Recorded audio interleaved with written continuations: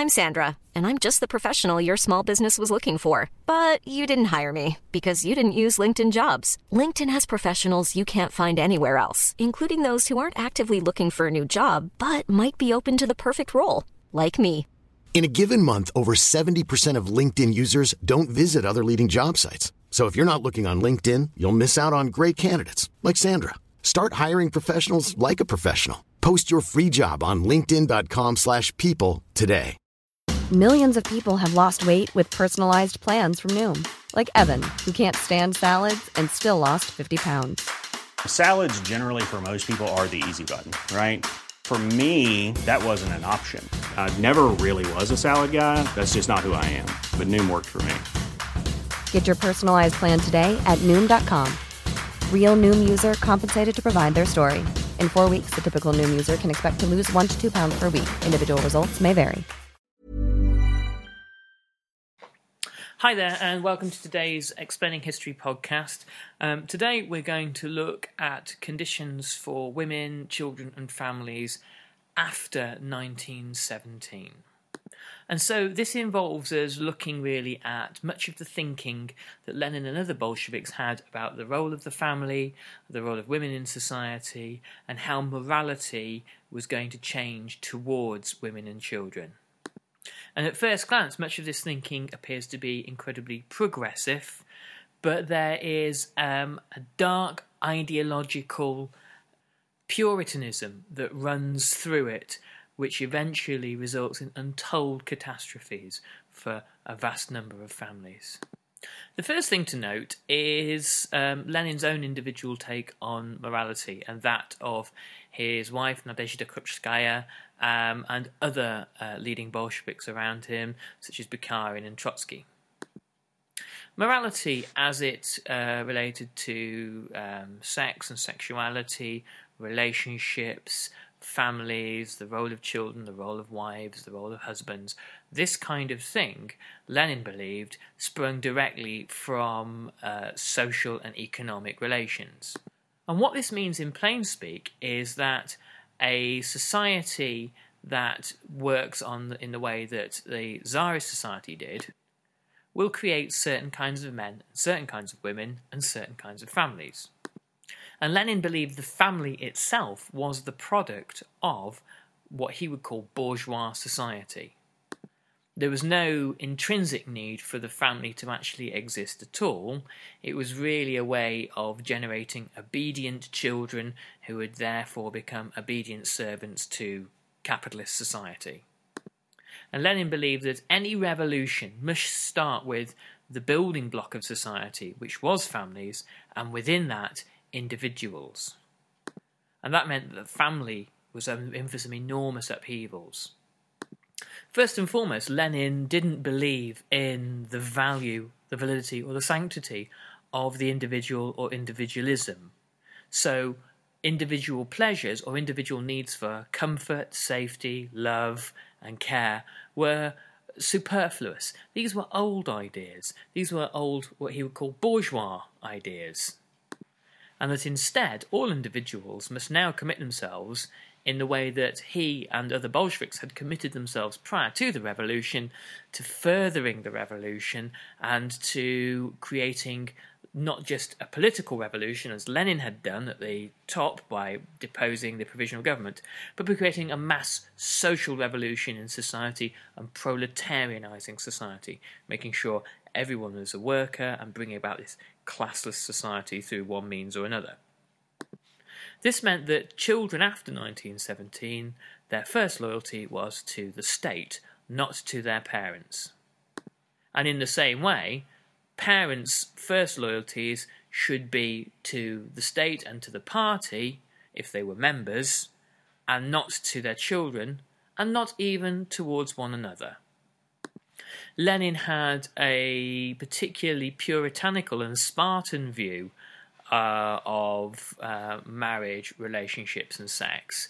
He believed really that these were distractions, irrelevances, His marriage with Nadezhda Krupskaya was more of a marriage of convenience, as she served as his kind of ideological partner, writing alongside him, but also a very handy housekeeper and manager of the family finances. And beyond that, there seems to have been very few sparks of passion. Lenin had a long-standing affair with the French revolutionary Inessa Armand, much to Nadezhda Krupskaya's upset and dislike. And the Lenin and Nadezhda Krupskaya did not have children. There are plenty of accounts that have been discovered of young party members with young children after 1917 being completely dedicated to party work and party life, and being cold, distant and remote towards their children, believing that really this was the way in which their children would learn good communist ardour. And indeed they encouraged their children to join the Komsomol and to become as good a party members as their parents, even though, of course, young children have little understanding of any of the kind of the metaphysical precepts and concepts of communism itself. Life did change somewhat for the better for women in Russia after 1917 due to the introduction of Bolshevik ideas of gender equality. One of the more modernising aspects of Soviet communism was the idea that we all now take for granted of gender equality. But in 1917, particularly in Russia, this is a very new and novel concept. After 1917, women were allowed to divorce, women were given contraception advice, and it became legal to have abortions. And this served a number of roles. Not only was it part of the kind of the emancipatory ethos in the more progressive aspects of Bolshevism, but also it served to undermine the Russian Orthodox Church and other religious bodies within Russia, and it served to weaken peasant society, which was one of the great bastions of Russian male chauvinism. Life for peasant women was particularly hard and unpleasant, and there was a treatment of women that verged sometimes almost on chattel slavery. However, until the advent of Stalin, by which time all sorts of progressive treatment towards women had ground to a halt, there had been little ability by the Bolsheviks to really extend their laws over the peasant village. Peasant life continues, for the most part, as it always had done.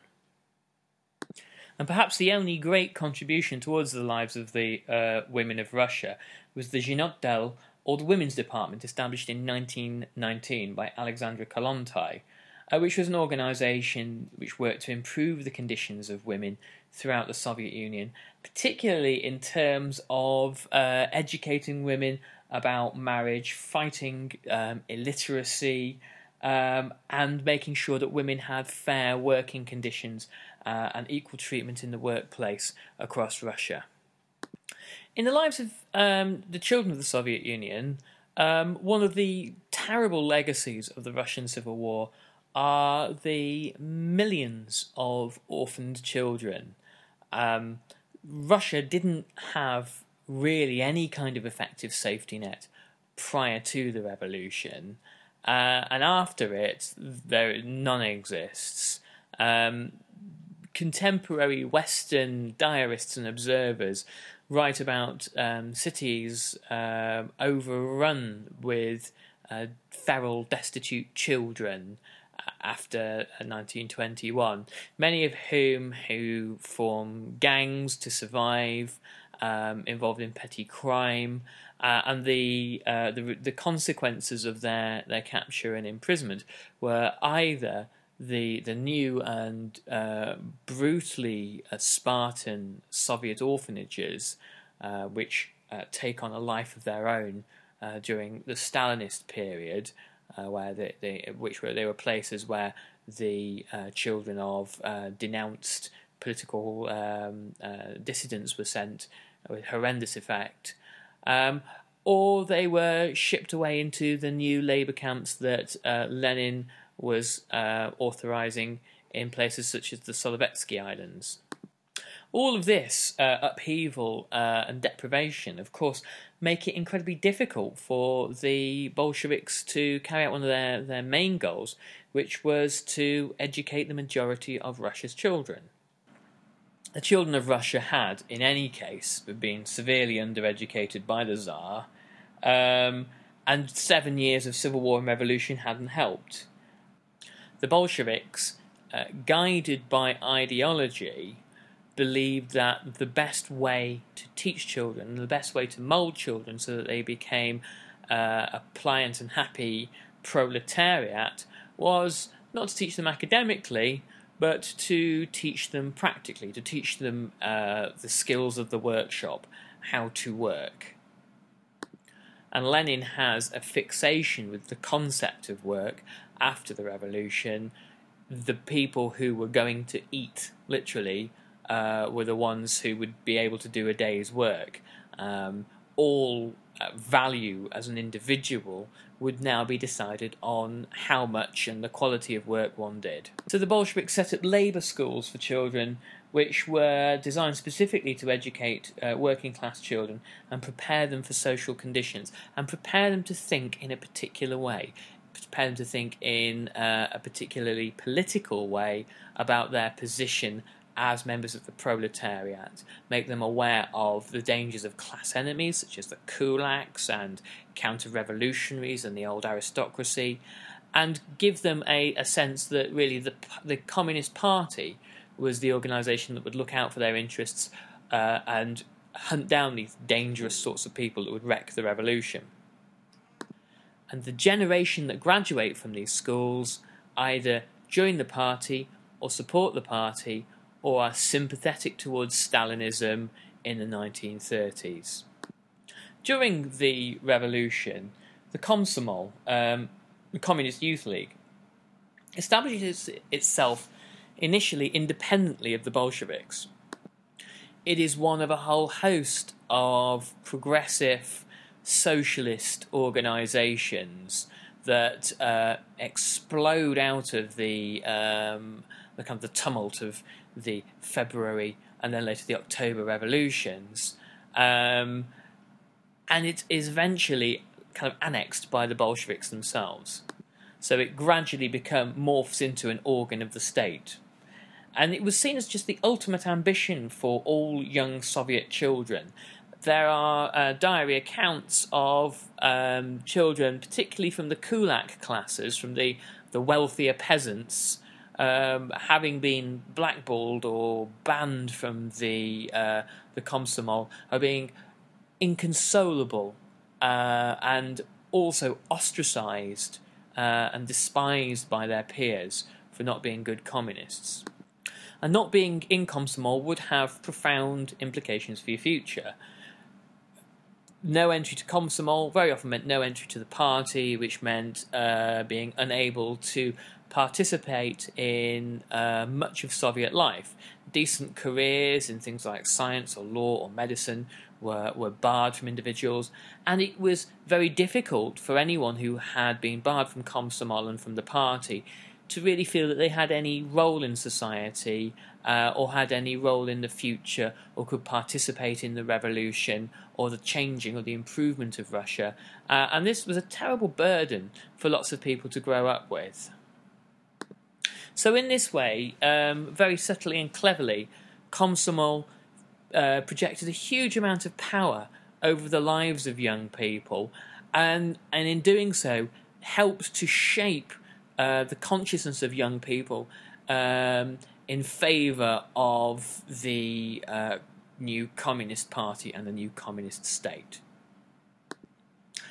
Okay, so in the next podcast, I'm going to talk a little bit more about the establishment of the Leninist terror system and the camps particularly, and the Solovetsky Islands. But if you would like to know more about this, you can visit us at www.explaininghistory.com. There we've got a couple of ebooks on the subject to download, and you can always sign up to our newsletter every week, which has a whole host of exciting giveaways and that kind of thing. So visit us, be part of the conversation, and we'll look forward to speaking to you soon. Thank you, and good night. Transform your home in one weekend with paint from Menards. Get a paint that combines durability and gorgeous color. Dutch Boys DuraClean Interior Paint and Primer in One offers Stay Clean technology, making your home stay beautiful and clean longer. And with Dutch Boy's easy opening, smooth pouring container, transforming your home has never been easier. Save big money on Dutch Boy paints and head into Menards to get your paint project started today. Save big money at Menards. When you drive a vehicle so reliable it's backed by a 10-year, 100,000-mile limited warranty, you stop thinking about what you can't do and start doing what you never thought possible. Visit your local Kia dealer today to see what you're capable of in a vehicle that inspires confidence around every corner. Kia, movement that inspires. Call 800-333-4KIA for details. Always drive safely. Limited inventory available. Warranties include 10-year 100,000-mile powertrain and 5-year 60,000-mile basic. Warranties are limited. See retailer for details.